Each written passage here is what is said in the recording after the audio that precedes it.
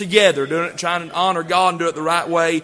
And for you pastors don't know, Brother Austin's out of Brother Jimbo Seaton's church, and he is a blessing. He'll preach the Word of God to you. Amen. Appreciate you, brother. Amen. The light is on, and it is green. And where we're from in Burnsville, it doesn't matter what color the light is, we're going anyways.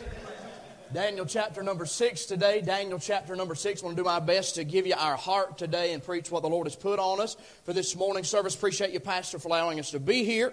And appreciate you, church, for all your hospitality and kindness. I never take it lightly to be here. I feel like I'm always at home here among you guys, and I thank you. I thank the Lord for it, and I thank you for that. Because it's not that way everywhere, and I'm glad for God's goodness. Let's stand together today, Daniel chapter 6. We'll start our reading in verse number 1. The Bible said, "It pleased Darius to set over the kingdom 120 princes, which should be over the whole kingdom, and over these 3 presidents, of whom Daniel was first, that the princes might give accounts unto them, and the king should have no damage. Then this Daniel was preferred above the presidents and princes, because an excellent spirit was in him, and the king thought to set him over the whole realm. Then the presidents and princes sought to find occasion against Daniel concerning the kingdom, but they could find none occasion nor fault, for as much as he was faithful. Neither was there any error or fault found in him. Then said these men, we shall not find any occasion against this Daniel, except we find it against him concerning the law of his God. Then these presidents and princes assembled together to the king, and said thus unto him, King Darius, live forever. All the presidents of the kingdom, the princes and the governors and the princes, the counselors and the captains have consulted together to establish a royal statute, to make a firm decree, that whosoever shall ask a petition of any god or man for 30 days, save of thee, O king, he shall be cast into the den of lions. Now, O king, establish a decree and sign the writing, that it be not changed according to the law of the Medes and Persians, which altereth not. Wherefore King Darius signed the writing and the decree.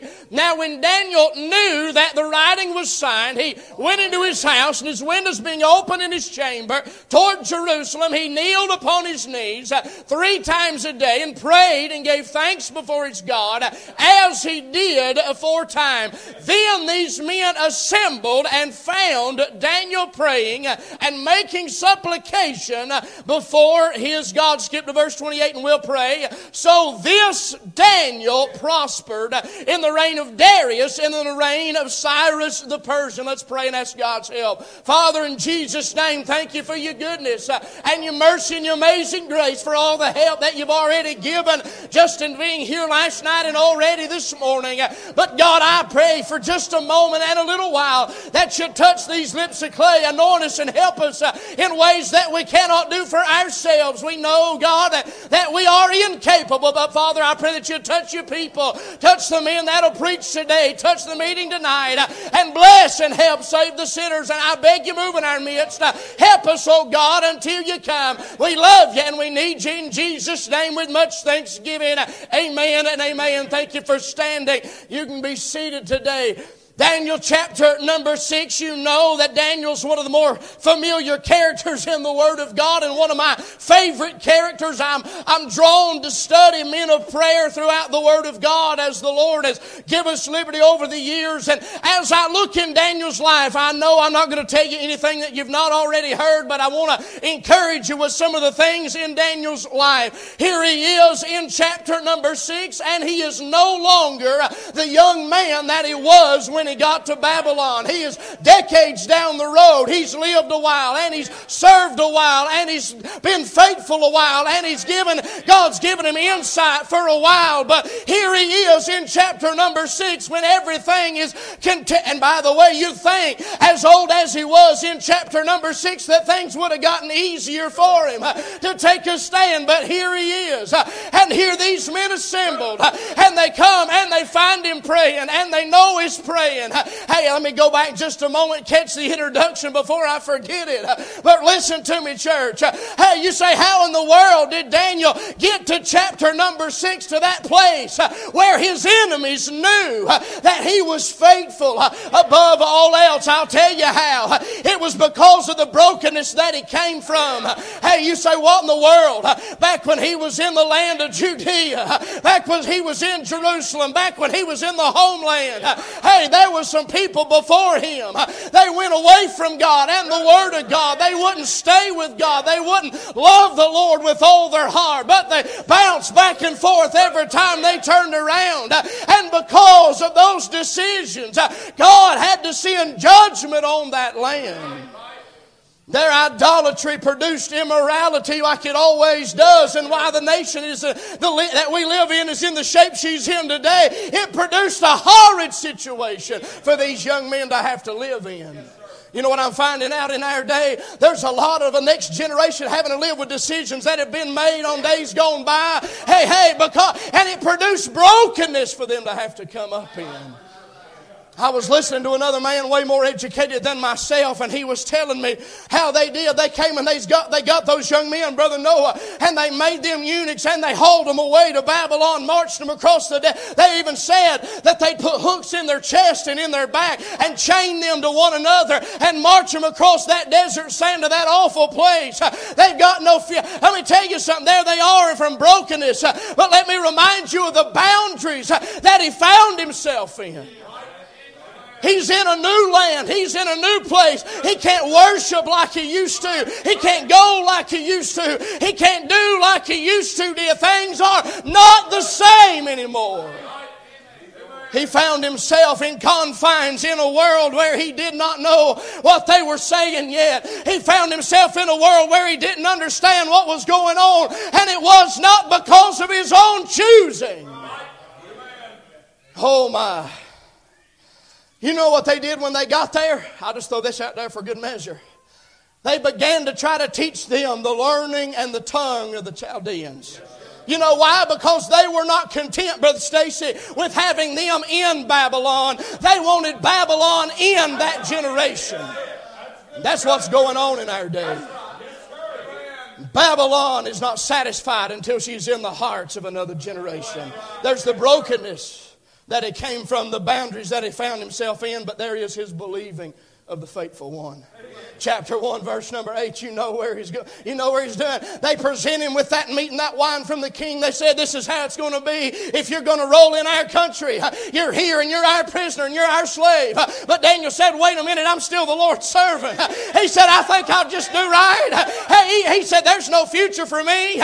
He said, I'll never have a family. He said, I'm never going to have a wife and children. I'm never going to have that dream of the Israeli dream. He said, I'm never going to have any of that. But he said, there's a God that's been good to me all my days. And I think I'll just keep going with God no matter what anybody else does. And he made up his mind back there.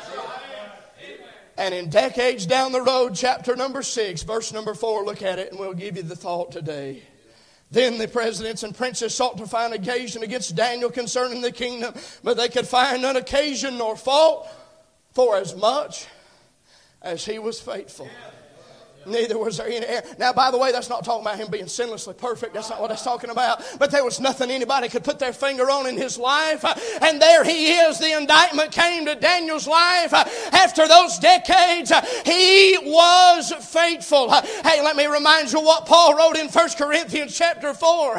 He said, moreover, it is required in stewards that a man be found faithful. Hey, and one of these days, child of God, at the judgment seat of Christ, if we've earned it, that commendation will come down the corridors of eternity.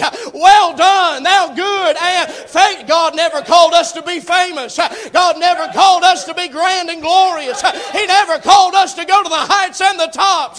But he did say right now, in the nasty now and now, in the Babylon and in the bad, he said, be faithful. He that's faithful in least is faithful also in much. Hey, let me remind you, I pin this down. I love when God gives me stuff. I pin this down. A man that begins his journey for God desiring greatness often fails in his faithfulness. But a man that begins with a desire to be faithful often finishes in greatness. Hey, guess what, church? Daniel did it, and so can you. Hey, and I'm preaching today just a little while on this simple thought. Faithful in a forsaken place. Number 1, follow along with us. There is the conspiracy of the wicked ones. Oh my, there is that proposition, that promotion of Daniel. There is, first of all, his testimony. He had favor with God and favor with man. By the way, you know what's missing in our day? Is favor with God and favor with man. You know what we need in our day? Not just preachers, but on Christians out there in the workforce and on day-to-day life. It is a testimony that God listens. And by the way, God loved Daniel. God listened to Daniel. And God looked after Daniel. Hey, by the way, we used to live in a nation where it seemed the world wanted to know what the church had to say. They wanted to care about what the men of God had to pray. They wanted the prayers of the men of God. They wanted to be around what was real. They needed the advice when they made a decision. They wanted to go to God's people because they had the favor. I'm asking, do we have the favor of God? A testimony of favor with God and with man. He was a holy man, a humble man, and he became an honored man. By humility and the fear of the Lord are riches and honor and life. The testimony that he bore, and let me throw this out there before I go any further. This was among his enemies. Those that hated him, wanted to destroy him, and could not stand to see him breathe another breath, knew that he was faithful. What is your testimony today? Not what you say about you, but what is God saying about you, and what are others saying about you? The testimony, can I remind you of the trickery, the jealousy, and the envy in these men? Daniel was not the only one that was a president and a prince, but he was just number one. You're not always going to be number one, and it's all right. Amen. We have a generation that wants to start out on top, and they're not going in ministry. Brother, y'all watch me. You don't start out on top. Y'all trained me that way. Hey, it's not that way. You don't walk into a job and say, hey, I want $30 an hour and I want to start at the top in the office. It doesn't work that way. God allowed Daniel to work his way up because he was faithful. God prospered, God blessed, and God touched, and it brought out the worst. By the way, Daniel's best and God's best brought out the worst in those that didn't. Anyway, don't be surprised at that stuff. But then they come up with this scheme. They come up with a plan. You know the story. This is Sunday school to y'all. They come up with all this stuff, but then they find Daniel's track record. Verse 10 and 11. Go there with me. I just like reading it. Now when Daniel knew that the writing was signed, he went into his house, and his windows being open in his chamber toward Jerusalem, he kneeled upon his knees 3 times a day, prayed and gave thanks before his God. And the last phrase is the key to the verse, as he did aforetime. Then these men assembled and found Daniel praying and making supplication before his God. Guess what? There's a testimony that he bore, the trickery of those evil men, but the track record that he had. He was a man of prayer. He was a man of consistent prayer and powerful prayer and care. You know what he's doing, don't you? He is simply fulfilling the word of God that Solomon prayed back at the dedication of the temple. He said, Lord, if they get wrong, and you got to send them away. He said, if they pray towards them. By the way, the temple's flat. There's nothing there. And he's looking back and he's saying, hey, I'm going to do what God's word says. No matter if anybody likes it. I can't see home. I can't get home. But I can pray towards home. And he started praying back towards where it was. And God, hey, he heard from heaven and he began to answer. More than likely, Daniel, in his status as a president and prince, was around them when they were getting Darius to sign that writing in the decree. More than likely, he knew that the writing was signed. My thing about this and my thought of verse number 10 is he did not wait until they said he couldn't before he said, I will. We better decide what we're going to do before people start saying we can't, before situations in life begin to say we're not. There's the track record that he had. I wonder how our track record is. Most of the failures that I hear across the land, as a matter of fact, you can trace it. You can trace it through the characters in the Word of God that have God has openly recorded their failures, like Simon Peter, different ones. It's always traced back to that failure in prayer. Every time you see it, it always is. I wonder how our track record is. I've got to move on. There's the conspiracy of the wicked ones. Number 2, there's the concern of the wayward one. There is King Darius.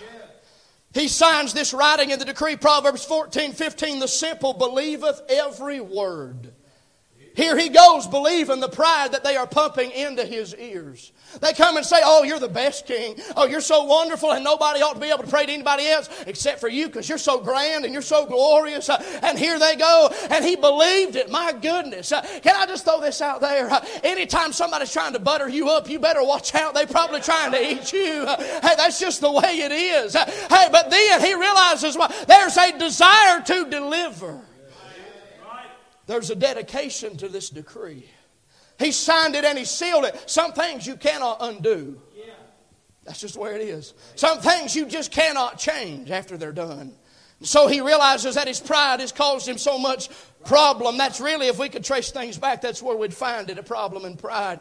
But there it is, the dedication to the decree. He works and he labors and he goes and he tries. Look at verse 16. Then the king commanded, and they brought Daniel and cast him into the den of lions. Now the king spake and said unto Daniel, thy God whom thou servest continually, he will deliver thee. Now hang on just a second. Here's a lost, pagan, wretched, wicked king, and he's looking at Daniel and he's saying, hey, God, the God that you've been serving, he's going to deliver you. Now, how would you take that from the man that just signed your death warrant?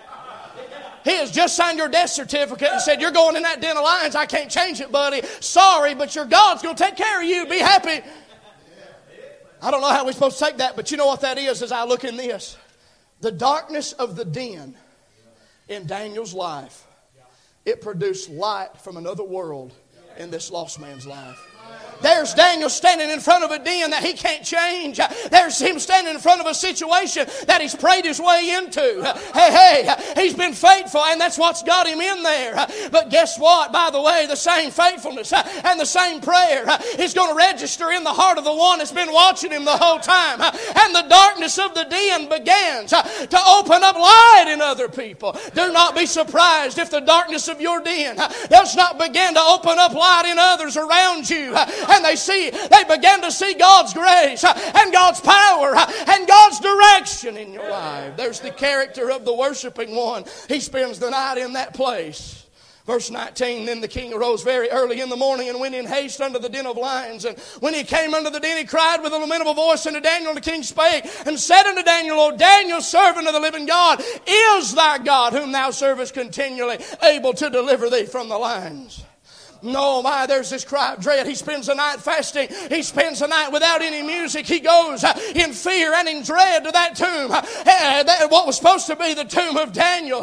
Hey, he begins to knock, begins to holler out, and begins to wonder, is your God able? Before he was saying, your God is able. And now that he's in it, he's asking, is your God able? Hey, by the way, that's what the world always does. They question and they look and they say, is your God able to deliver? Can your God do it again? Like Brother Sightler used to preach, can God prepare a table in the... Hey, they ask, can he do it in this day? In 2022, can God save? Can he bring back? Can he heal? Can he restore? Can he help? Can he fix? Can he come through? Can he provide? Hey, the cry of dread comes out.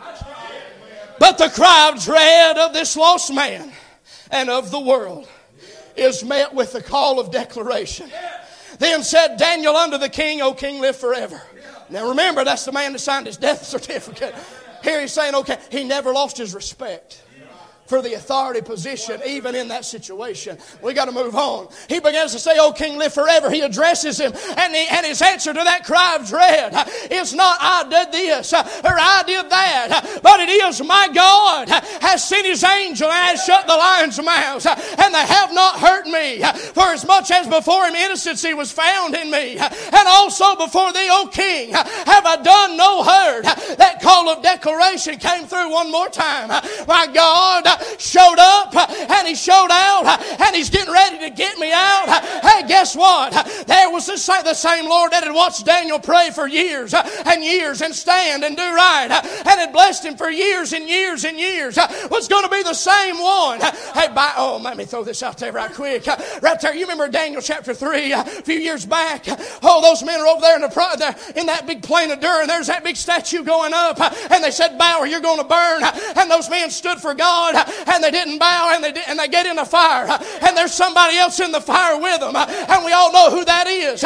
Why in the world would he show up in chapter 3 if he's not going to show up in chapter 6? Right there, hey, he sent it. I hope you know who that is. That's none other than my darling Savior in the middle of that dark den, showing up one more time, shutting the lions' mouths of sorrow and sin and situations and coming through. The call of declaration. When the world says, is your God able? We're able to say, my God has showed up and done it again. There is that command to destroy, that wicked decision of the jealousy of those other men. Though awful it was, there they go, and that the very thing that was going to destroy Daniel, was supposed to destroy Daniel, was the very thing that destroyed everybody else that got Daniel in that situation.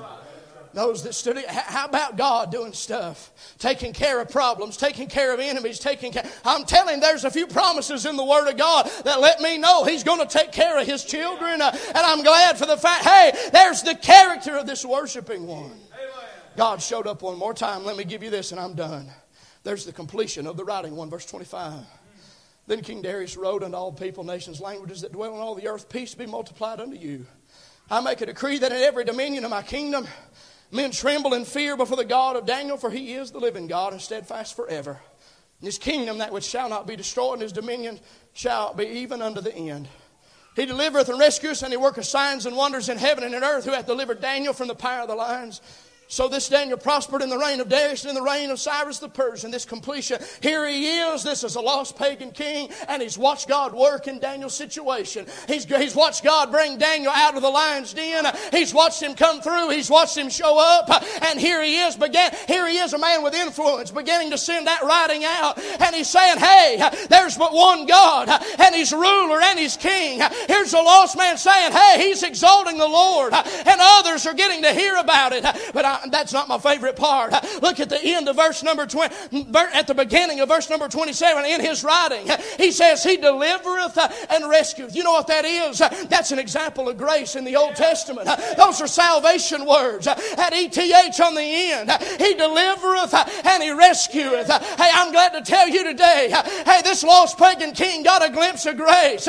Right there in the Old Testament, right there in Daniel's situation, God came through, and it was greater than Daniel. It was greater than his problem. Oh, but there was a God that was wanting to show He's big enough to handle it all and save to the uttermost and change and do. Oh, because Daniel was faithful in a forsaken place. Verse 28, so this Daniel prospered. That scares a lot of Baptists. In the reign of Darius and in the reign of Cyrus the Persian. You know who Cyrus the Persian is, don't you? He's the one that gave that command. They said they can go start building again. You know what that means? Daniel made it to the end. He didn't say be grand. He didn't say be glorious. But God said be faithful. Father, take the word.